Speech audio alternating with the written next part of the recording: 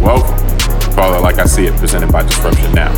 I'm James Keys, and on this episode of Call It Like I See It, we're going to discuss the increased levels of stress people are feeling in the age of COVID and how the Rona has forced us all to deal with higher levels of uncertainty and whether there are constructive ways to deal with this, all this stress and uncertainty. Joining me today is a man who no longer needs astrology thanks to modern technology. Tunde Ogunlana. Tunde, I understand you're enjoying your new computer over there. So could I say you found your computer, love? Yeah, it's everything I hope for. Man. I'm a little upset, though, because I enjoy being a Pisces. So, you make me feel like I got to part ways with my ancient symbolism. Come on. Oh, yeah. We'll get into that. Now, we're recording this on July 20th, 2020. And in the age of COVID, COVID has been with us now for a few months, and it's showing no signs of slowing down. So it's definitely worth taking a look at ways that it may be affecting us in ways that may be a little more subtle, and consider how we can keep our heads on straight as we continue along in this crisis. One interesting study that we saw recently was done by the University of Connecticut on how Americans are coping with the stress with stress that is being created by just what's going on with COVID. And it found that the loss of job or the loss of income was actually the most stressful thing about the pandemic as far as what people are feeling, more so than even the fear of losing a loved one.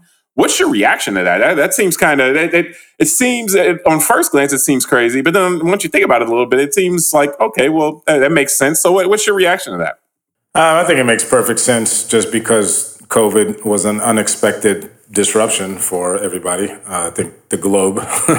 and so whenever you have something sudden like that, if we go through 30,000 feet and look at it from that level, it just clearly it's going to create some anxiety and some different stresses on people. And I think a lot of it also is kind of where you were in life and what do you do for a living. I think more so than maybe other issues that we've dealt with in our lifetimes. Let me put it that way, because I was going to say recessions or economic issues, but I know that this was a health pandemic that obviously created an economic issue. So I guess it's just a big issue. And since this is unprecedented, and it's called the novel coronavirus because it's new to kind of human experience. It's a new experience for us all. And we just, again, I think if you are someone who can work remotely, maybe more of a white collar type of worker, or someone like kind of what you and I do for a living in terms of service professionals that have clients, we have had less of a disruption as opposed to maybe like a nurse on the front line in an ICU. I'm sure they're having an extremely negative experience this last few months. So I think part of this journey for all of us as a society is it's unique, it's new, it's scary, it's different. There's a lot of competing information and a lot of folks competing for our eyeballs and our ears and minds. So that creates confusion. But then also, depending on what each individual does for a living during this time, will make sure that it affects their experience. So we're all kind of experiencing this differently, which I think adds to some of this stress because and you got social media, you got other things. So you might be in a very stressful situation, but seeing everyone around you and it appearing like they're chilling, and that makes you more pissed off and stressed out. Or you might be chilling and seeing everyone around you kind of stressed, and then that might make you feel guilty or whatever. So I just think it's a bit of a unique time for all of us because we haven't faced things like this before. Yeah. I mean, I think how the proximity of the stressors like the ones you just mentioned, as far as where's your next meal going to come from, or how you're going to pay for your groceries, or how you're going to pay for your rent or mortgage. We've seen people discussing rent strikes and so forth. That stuff you deal with in a more consistent and ongoing basis than you do if you're following the distancing guidelines. You're not going out that much. You can lower your risk. If your older parents are doing the same thing, then you may worry about that less. But our economics it's so interdependent. So even someone, like Tunde, you were saying, like, professionals who entrepreneurs who have businesses that don't require a lot of physical contact and everything like that, but still our clients need to be earning money in order to be able to use our services. So if dominoes start tipping, then everything can go down together. And that level of interdependence, that it's something we don't acknowledge all the time as a society as well. Like, where a lot of people will feel they're so far removed from the struggles of the people who, live paycheck to paycheck, and they won't have everyone's interest in mind when they're trying to do policy or when they're trying to do things. But right now, what we are seeing is that we are all our destinies are intertwined. Even if I'm doing very well, if my business stops selling things, then I might not be doing well anymore. Or again, on the immediate level, if you paycheck to paycheck and then the paychecks stop because people aren't going to your restaurant anymore, that's what do you do? That is crisis. That's not remote. That's not like, oh, well, if somebody coughs on me or anything like that, then I might get sick. And then if I get sick, then I got a 20% chance of something bad happening. Like, so that's just like, I can't pay. I might get put out on the street. So I understand it. And it's still, though, I view it as a cascade of COVID, though. So it's still under that umbrella of COVID has created this. It's the big domino that falls down. Then all of these other dominoes start to fall. And you may feel one of the other dominoes much more, but that doesn't take away from the fact that what set them all off. Yeah. So with that, I wanted to discuss one of the things that, stress is thrown around a lot. And I just said, like we're talking stress, how people are more stressed dealing with or dealing with just the day to day, how I'm going to survive, again, food, place to live, if you got to get somewhere, how you're going to get there and so forth. Those things are still stressing people out more, according to this University of Connecticut study, than the actual fear of death of a loved one from the actual virus. What that is chronic stress. And so I wanted to talk about that, the difference between chronic stress and like the fight or flight type of stress response that we have, or acute stress that may come from working out, or, again, the fight or flight, like a lion is chasing me, I got to run and get away, and how our body, like chronic stress actually breaks down our bodies. Tunde, you had said that you had something you particularly wanted to reference with that, but can you speak to that in terms of just the ongoing nature of the stress and how that's different and how that actually debilitates our bodies in a way that human society is not real, or humans aren't evolved to handle? Yeah, man. Like, I think the typical definition of chronic when it relates to health is, something that is not necessarily fatal immediately, but it's going to be, it's there, and it's kind of tugging on you. And I think for a long period of time, and I think stress for most of us in the modern world is one of those chronic disorders. Just reading some studies and preparing for today's show, it looks like, the major Western cultures in terms of United Kingdom, United States, have reported around a third of their population of adults have some sort of chronic anxiety or stress. And then even in areas like China, they report around 35% of their adults suffering from similar issues of anxiety and stress. And it's interesting because we should make the distinction between anxiety and that type of chronic stress versus a condition like depression. They're actually two separate things. So let's not go in the area of depression, because that definitely is an important topic that deserves its own kind of attention from the emotional issues that cause and are born from depression. But just to briefly say, though, the tie that can bind all of those is that they could be brought on by chronic stress. Like the anxiety is something that you can deal with, and anxiety is something that can be triggered in someone by chronic stress.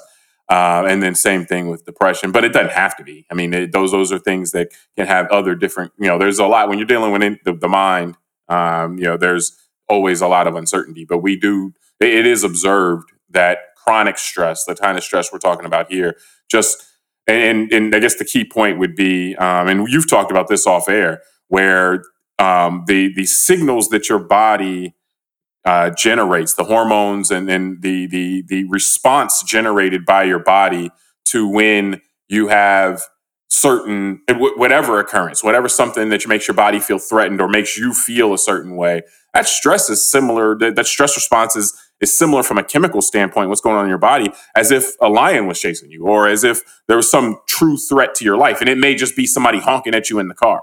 And so being exposed to those types of things constantly, stimuli that constantly put your body into almost a fight or flight type of mode, is oftentimes termed chronic stress. And that just wears your body down because it's constantly feeding itself the chemical response or generating the chemical response as if your life is on the line and you need to respond in that way. Yeah, no, that's a great, there's a lot of just good information out there from scientists and researchers that have been collected over the decades. A lot of it started with observing primates in their natural habitats like chimpanzees and gorillas and all that, and how they form societies and how they deal with stresses within their hierarchies and all that. And then extrapolating out that if the primitive version of a brain, let's say kind of the more primal version of our brain in them acts a certain way, then the scientists, the researchers have learned, that's a certain base, almost like the kind of lizard brain concept. And then we are even more complex. And so what happens is the fight or flight responses that like a chimpanzee brain might trigger if it's under stress from being attacked by, another one of its the tribe members or whatever you call it, the groups, the clans or if they have a stress from an outside predator or something.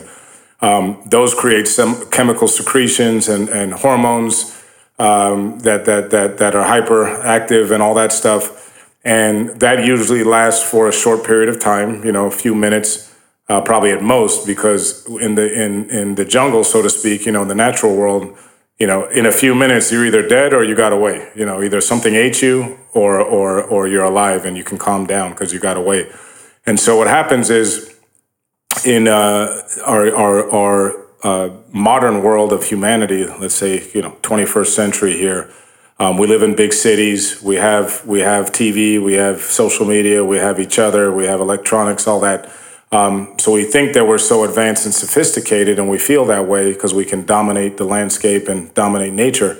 But the reality, to your point, is we're still dealing with kind of, if I can say it, hardware and software that's been developed over, tens of thousands, if not hundreds of thousands of years through human evolution.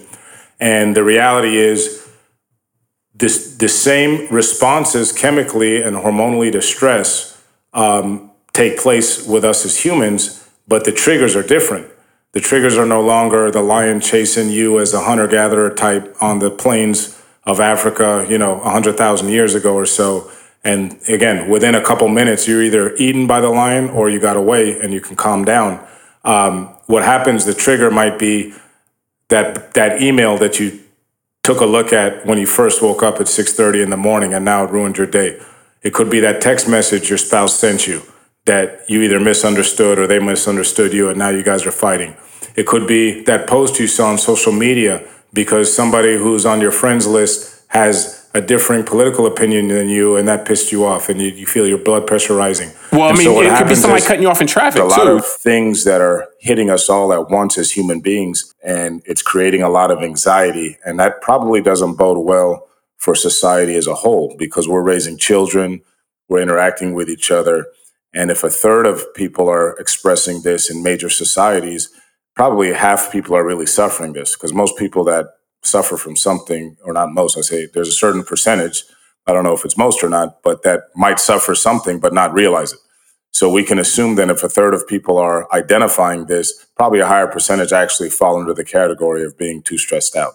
But what do you see as far as like what's going on in society that has like makes this seem like a more immediate threat to what's going on? Because again, we've been dealing with relationships and trying to put food on the table forever. Like, how is it that it seems like we're even more stressed now outside of just COVID? I mean, because COVID is amplifying what's already there. I think it's there's probably a lot of factors that go into it, but some of the ones that stick out to me that are glaring are technology. I think, we finally hit the point where technology might be moving in a way like too fast for us to adapt to emotionally as a society, the way that we're using it. And by that, I mean things like social media, just the internet in general, the ability to have information. I mean, when the printing press came out, that disrupted the control of the Catholic Church because, there was able to be, for the first time in European history, the ability to quickly disseminate information that was different than the doctrine that was taught at that time. Now until that point, yeah, only the church could massively disseminate information. The only people that could get information out. So that allowed a lot of different people to get a lot of information out. And we've seen that now in hyperdrive over the last 15 years or so because, there were certain ways that societies had for sharing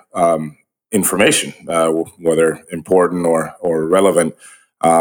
And with the internet and social media, that just blew a hole in the ability, not necessarily to control it out in a sinister way, but just to have an organized set of message and facts. And so I think what we're witnessing here is society still trying to figure out how to deal with these new normals that have been brought to us by technology. But I think where we're seeing the deficiency in this whole system is our inability as human beings to fight the speed at which the machines can manipulate our minds. So what I mean by that is algorithms, these bots that are in out there that keep these messages going. And what happens is, going back to the idea of this stress and anxiety, whatever it is that to me would stress me out, there's something out there that some algorithm has been programmed to figure out how to get to me. Because what has been proven, unfortunately, for us as human beings is that it's kind of like the train wreck example where, we love watching conflict and things that, kind of disturb us. And marketers and advertisers have figured out that that's the best way to keep our eyeballs on a TV so they can sell ads. So everything has turned into conflict. The news is now conflict. Our TV shows are conflict, and now social media. When Facebook came out, remember, it was supposed to be kittens and showing pictures of your kids, your high school friends, and all that. And somehow we turned that into a stressful, combative, and confrontational platform. And it's just, so it's no wonder that we have now created an environment that delivers all of these triggers, stressful triggers that trigger anxiety as our response. And to your point about chronic, so now we can't get away from being anxious because we're constantly it's thrown in our face. Well, it's become our entertainment. Instead of you have your work life and that may be stressful, or your commute, that may be stressful, or even a relationship that you have that may be stressful. It's like, I'm going to go to this, to this website or to this, a social media portal or whatever, and become stressed. And that's going to add to my stress as part of what I'm doing for fun. Yeah. And so the leisure activity has become stressful as well. And and that's just the way in order to make things compelling, oftentimes it's presented in a horse race or a conflict type of setting. But, it's one of those things that it's basically, we're bringing this to ourselves. And then, like you said, those platforms have been set up then to manipulate us in ways to keep us engaged.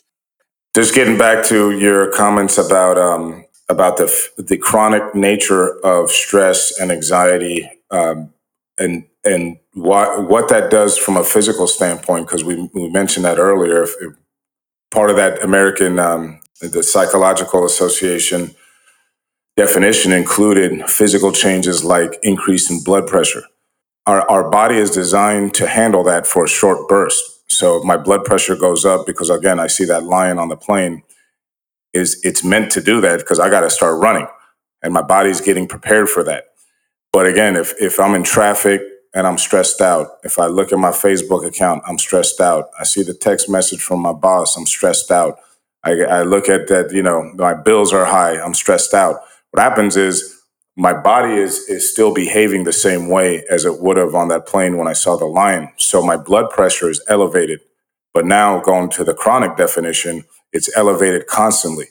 And so what is that going to do? That's going to put stress on other things like my heart, stress may manifest itself physically in different ways, which then becomes sometimes a downward spiral, because then your physical changes might create more stress for you.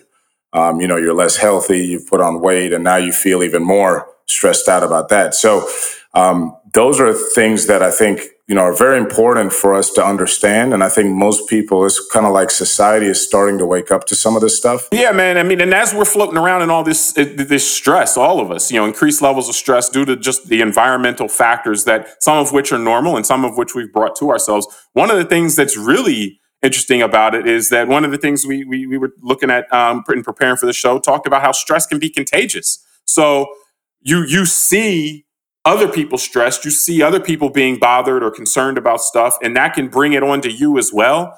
And then the thing that was really fascinating to me about that was in talking about COVID stress in particular and how families spend, which may be a good thing, families spending more time together, is that stress at parents can actually, their kids can sense stress in them. And that if you don't actually learn how to process that stress for the sake of your kids and being able to talk to them about things or just showing healthy ways of dealing with it, you actually end up teaching your kids to repress stressful feelings or to not be able to properly process emotion, which that seems very relevant to now because, like I said, it's kids are spending more time at home. Parents are more stressed. So conceivably, kids are picking up on even more stress that parents are experiencing and learning whether it's purposeful or not, learning how to deal with that stress based on how the parents deal with the stress. So it gets compounded because the way that our society has learned to try and help us deal with this is not to say, hey, look, let's find ways to calm down, be peaceful, all that. It's saying, hey, you know what? There's a pill here called Xanax, or there's a pill here called Prozac, and we're going to throw that at you. So then you're throwing another chemical imbalance into someone's brain. No, that's very true. So do you have particular strategies yourself as far as how to keep you balance a lot of important things in your day-to-day every day? And, how do you stay balanced in terms of not internalizing or being able to process through those things that stress you out, which I think is an important way to look at it, that it's not like you're going to avoid all stress. You can avoid some, but some of it, you just have to learn healthy ways to process it. So what do you do? It's an interesting question, James, because it makes me realize as you're asking it that, this is a very unique question and answer thing, because obviously what stresses me out might not stress you or the person listening to this out. And also who I am as a human being and what I might need to do to deal with stress might be different than others. So let me be very humble in saying that this is, what works for me won't work for everyone. And also, I think we need to point out here, we're definitely not psychologists or medically trained professionals here. We're armchair quarterbacks who've done a lot of reading and research and find this very interesting and think it's important for people to know. Well, that's well said, but I wanted to focus more on, you yourself. No, that's why I just want to say that I think it's important when we're kind of out here talking and giving some sort of advice, just to let people know that, still see somebody if you really are stressed out and feel like you need some help. Don't just take this as that type of instruction. But no, I think like when you said something about stressed out people congregate, it made me I wrote down this note of misery loves company. And I know that saying is pretty famous, and I don't mean it to sound condescending, but I think that's one way I try and handle it is I don't try and be around that type of stuff, like misery, right? And people that are, I guess to me would be people that bring a lot of stress to a relationship or a situation. So I try and shy away from, those type of personalities, and then also. Things like taking care of myself physically, making sure I eat properly. I mean, I'm not a saint, but I try and get the right nutrition in my body because that will manifest itself in my physical state. Obviously, I'm digesting food that is in me. So if I can have cleaner, leaner food that runs through me quickly, doesn't cause a lot of inflammation. Taking a walk, for example, and doing something physical on a regular basis doesn't mean you got to spend 2 hours in the gym or go crazy, but just walking for 30 minutes around your block or something. I mean, that can do wonders for just your mind and your body. And having a supportive network. I think it's important to surround yourself with people that do care about you, and that you can talk to openly and freely. And sometimes just little things like that, and either adding them to your life or removing negative versions of that in your life can make huge differences. And then something specific for me, James, has been a couple things. One is I got off social media a little while ago, and that helped me a lot. Just not wasting time seeing things that did cause my blood pressure to go up and all that. And the thing is, I think it's funny. I talk to a lot of people, and they go, "Oh, yeah, well, I'm fine with that. Social media doesn't bother me." I think a lot of people don't recognize what causes stress. And then another thing, for example, is cable news. It's funny. We had a contractor doing some work on our house, and they knocked out our direct TV line. And for a couple of days, it wasn't working. And my wife and I were like, maybe let's call, AT&T, whatever. And after a while, we kind of realized, it's not nice not having cable TV, because with Netflix and with Amazon, we got enough going on. We got movies anytime. Plenty of content, you can stream your season shows and all that. So really, the only thing we kind of were using cable for, now we're still in this COVID period, so sports hasn't been on. I watched the NBA when it was on. Other than that, the only thing I found that we're watching on cable TV was the news, just to get update. We would have it running on during the day. All of the three major cable networks. I like to diversify the flow of information. But ever since it hasn't been running in my house, I just find that my mind is less stressed, and I don't think about these negative things that they keep pumping into the airways, and that you kind of just hear in the background. So I would say for me, those things have helped. And what I'd say too is they've also helped me focus more in my stuff that matters, like my business and making money and taking care of my clients and things like that. So I would say, but it's very difficult. It's like an addiction. It's that's why I say this isn't easy, getting off social media or canceling my cable news and all that. It wasn't easy. And I had to just do it, especially with social media. I actually closed my Facebook account. I didn't just try and hide the app in my phone or do something like that, because it's tempting to look at it. And obviously these companies know what they're doing with their algorithms. So those are things that, I tried, and they seem to be working. Let's put it that way. Yeah. Well, I think the most important thing actually is to realize that these things that you can engage in these things, but they traffic intention. And that's what you meant when you weren't watching cable news. You weren't getting them the reason they traffic intention is because that makes it compelling. That makes people want to stay. If you turned on the news, or if you got on social media and it was, hey, nothing's going on here, everything's great, no need to worry, then you would turn it back off, generally speaking. So they actually, their business model is to traffic intention. So you have to acknowledge that first and foremost. It's just that, hey, these places, these either platforms or channels want to get a rise out of me.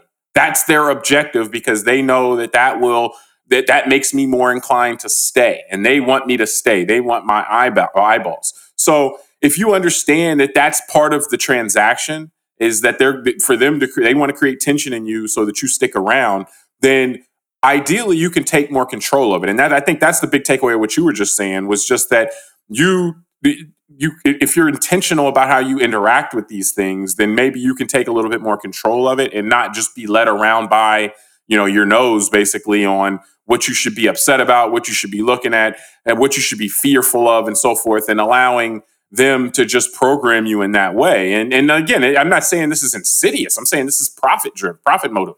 They want your eyeballs. So, I think that the biggest thing, what's been proven, time and time again, is that exercise is your biggest weapon against chronic stress. I think your diet matters as well. That's another thing. But you point out, removing yourself from stressful situations as well, or things that trigger you. And that's one of those things that require introspection. You kind of have to do those self-appraisals, like, hey, what is setting me off, or what is making me feel a certain way, or making me feel anxious? If I'm feeling anxious, I know that's in a result of stress. So what preceded all of that? But I think just trying to pay attention to yourself a little bit more, and what makes you feel certain ways, what makes you feel good. Things like that can help a lot. For me personally, though, it's exercise. That was what I noticed the most. with the COVID and lockdowns and stuff, when that hit a few months ago, the thing I felt the most was the fact that I couldn't go to the gym.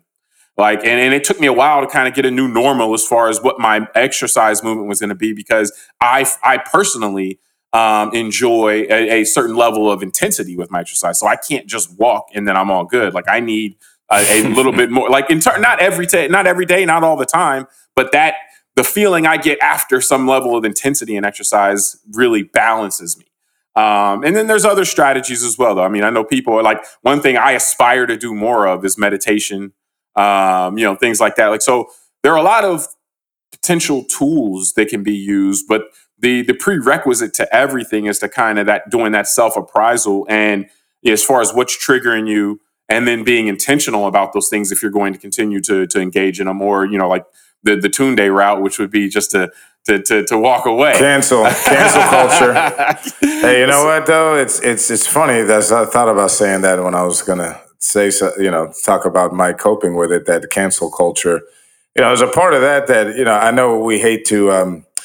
I don't want to cancel people or do that. I don't like behaving that way. But there is a part of it that is necessary if you really just want to focus. You know what I mean? Like, and that's what I mean. Like, I think part of the stress or a part of what causes some of us to be stressed out is that society has us all scatterbrained. Yeah. Like, it's hard to just focus. Like, it's funny. Even I know we joke around sometimes with our group text with some of our friends. Like, you get caught into some of this stuff, and next thing you know, you spend 30 minutes texting somebody and you were in the middle of your workday. And now I'm stressed out because I didn't get done what I had planned to do when I woke up this morning. And so it's just, sometimes learning how to say no is actually the most important thing. Yeah. Now, I'm not saying you be rude about it, right? I think that's where the cancel culture might come in, that it's kind of rude to just shut someone off. But if you have friends that are texting you or things like that, don't just ghost them or cancel them. But you could say, look, I'm starting to, I need to focus my energy at certain parts of the day. Look, I can't really answer you until after 6 p.m. or I can't, whatever. And, I've done sometimes where I just shut my phone off on the weekends, literally. And I've got my wife and my kids at the house, so, I can feel safe. But I think that's the thing, and is a lot of people are scared to be off and to be FOMO. Fear of missing out. Correct. And I think that comes back, like you said, we're being manipulated by companies that understand how our minds are wired. And think about it, we're all social creatures. There's a reason why there's sayings like keeping up with the Joneses. We all compare ourselves to others. We're all hierarchical in some way, and that's just how human beings are. And that's why we form ourselves into these hierarchical societies. So a lot of people can't see themselves getting off of social media because they don't want to miss out, or they feel like they won't see. And sometimes I think about it like, all right, well, what did humanity do 100 years ago, 50 years ago, 1,000 years ago? We're so fortunate in our society. 20 years ago. I know that we just have the ability to call each other or do FaceTime or have Zoom chats, So do I really need to be on social media and stressed out just so I can pretend like I can see some guy I went to high school that I haven't talked to for 20 plus years, to his kid? Now, if I really care about the guy, I'm going to go out of my way to get in touch with him periodically anyway. And if I don't want to sit here and just talk about the social media is so bad, though. I mean, I think the most important part is the intentional part, because what you just pointed out is that you can lose the same thing from text messaging. I think the most important thing is to just be intentional. Like, don't be led around by these things. Don't have your phone control you. You control your phone, so to speak. Like, don't have your social media account. You're not accountable to your social media account. Like that's something that you control if as long as you take control of it. So, it's not something that I think the biggest issue a lot of times is the compulsion that a lot of times, and again, these things are set up to make you feel compelled to engage in this repeatedly. So to be able to step back from that and to take some control over it is very important, I think, because a lot of times, oftentimes, the lack of control, the feeling like you are being controlled is stressful as well. And so if the things you voluntarily engage in make you feel controlled, then again, you have to invert that relationship in some way. I mean, tell your phone who's the boss. You know. So one less serious thing that we wanted to talk about that seemed to get people fired up all the same, though, was it dealt with the zodiac and that there was just circulating on the internet. NASA had come out and said, actually, hey, there's 13 signs, not 12, in terms of what the actual constellations were and how what's present, in different times of the year. And basically, what they were saying, what NASA's saying, is that this is all the time been known. 3,000, for 3,000 years, when Babylonians came up with the whole zodiac, they knew it was 13, but their calendar had 12 months, so they said, well, we're just going to do 12, and we'll just omit the 13th one, which is such a human thing. And I was going to say, leave it to human beings. Just like, expedience, man. Let's just shave this off the edge here. Not tell anybody. Just nobody will ever notice. So they only took the 12 of them because their calendar had 12 months, and so they matched it up that way. So now all of a sudden we have 13 signs and not 12 that we've had in terms of the actual what's going on in the stars.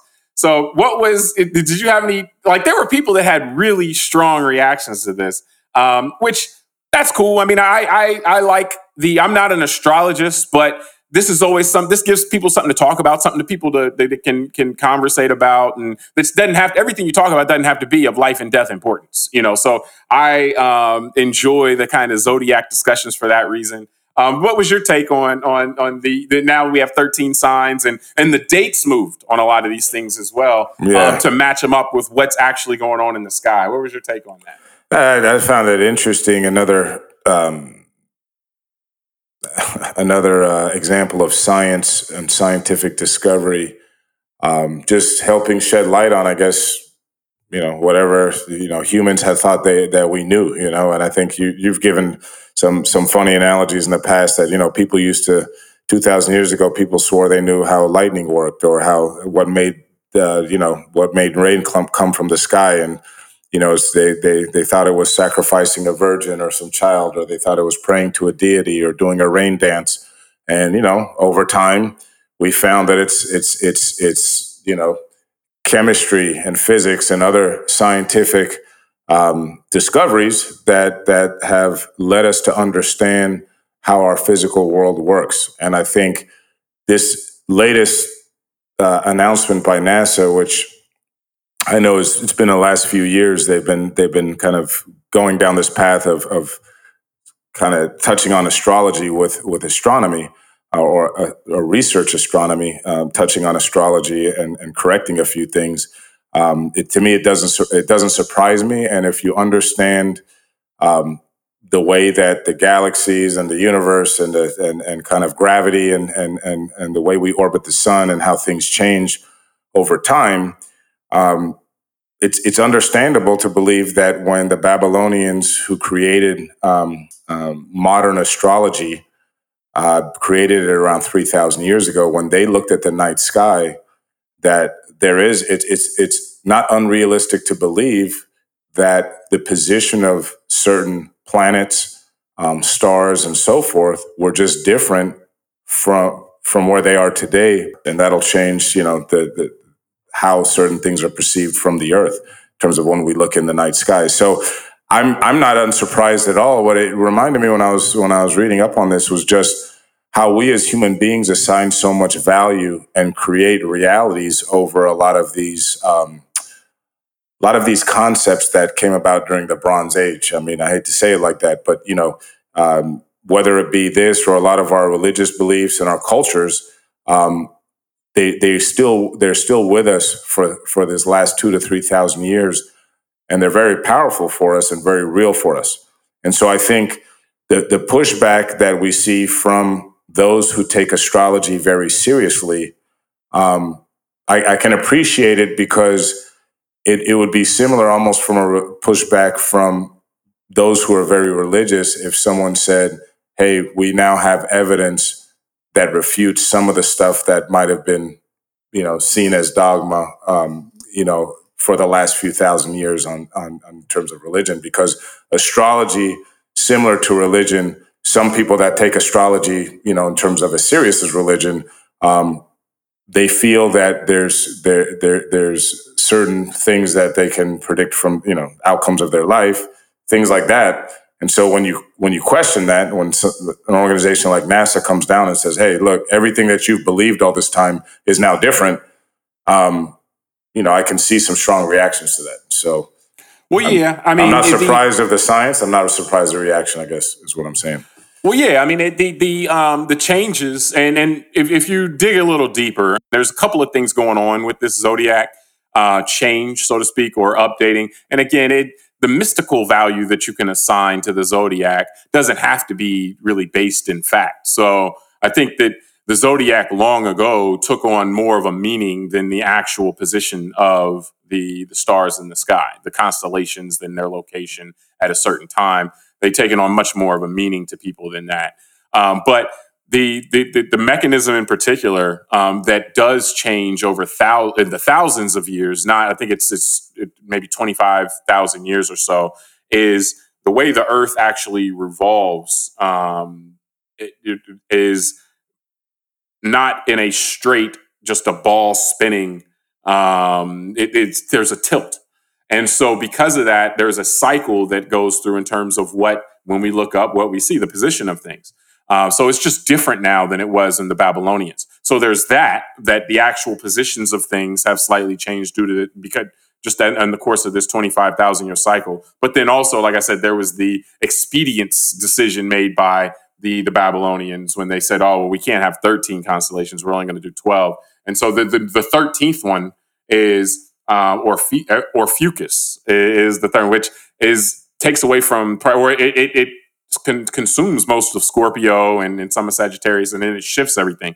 So, but I think that, as you kind of noted, I always point out, like, people throughout time have always been sure about everything. Like, we look back and say, "Oh, they didn't know this, they didn't know that." But 100 years from now, 200 years from now, 1,000 years from now, people will look back at us and say, "Hey, they thought they understood this, they had no idea." So being sure about something is actually a way that humans deal with stress. If the uncertainty that could potentially be out there, if you really acknowledge it, would be too stressful to deal with. So we're sure of things.